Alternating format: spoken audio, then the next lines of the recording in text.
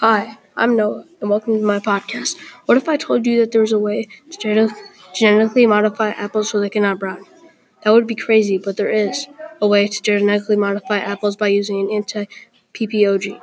You might think this is not safe to eat, but researchers decided it was safe to eat after 10 years of research.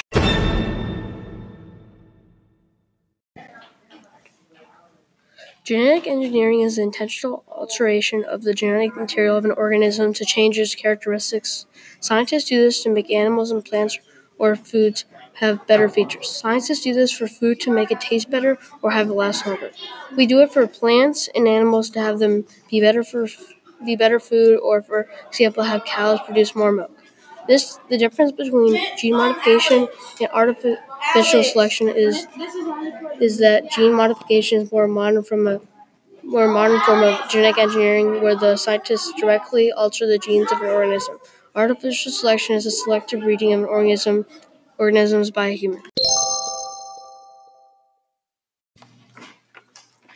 Some more examples of gene modification are genetically modified salmon, trees, potatoes, snails, and mosquitoes. For example, salmon are genetically modified to grow faster and market size in half the time, 18 months. It has just started to be sold after 25 years in the making. This has made a difference in society because farmers and scientists now have the ability to customize the traits of organisms. By doing this, they can now get rid of lots of problems we have with food, like browning for apples and insects getting corn. This has made an impact on the world because there will be all kinds of different species of organisms that will make the world more interesting. To sum it up, scientists and researchers have found multiple ways to change an organism's gene by using gene modification.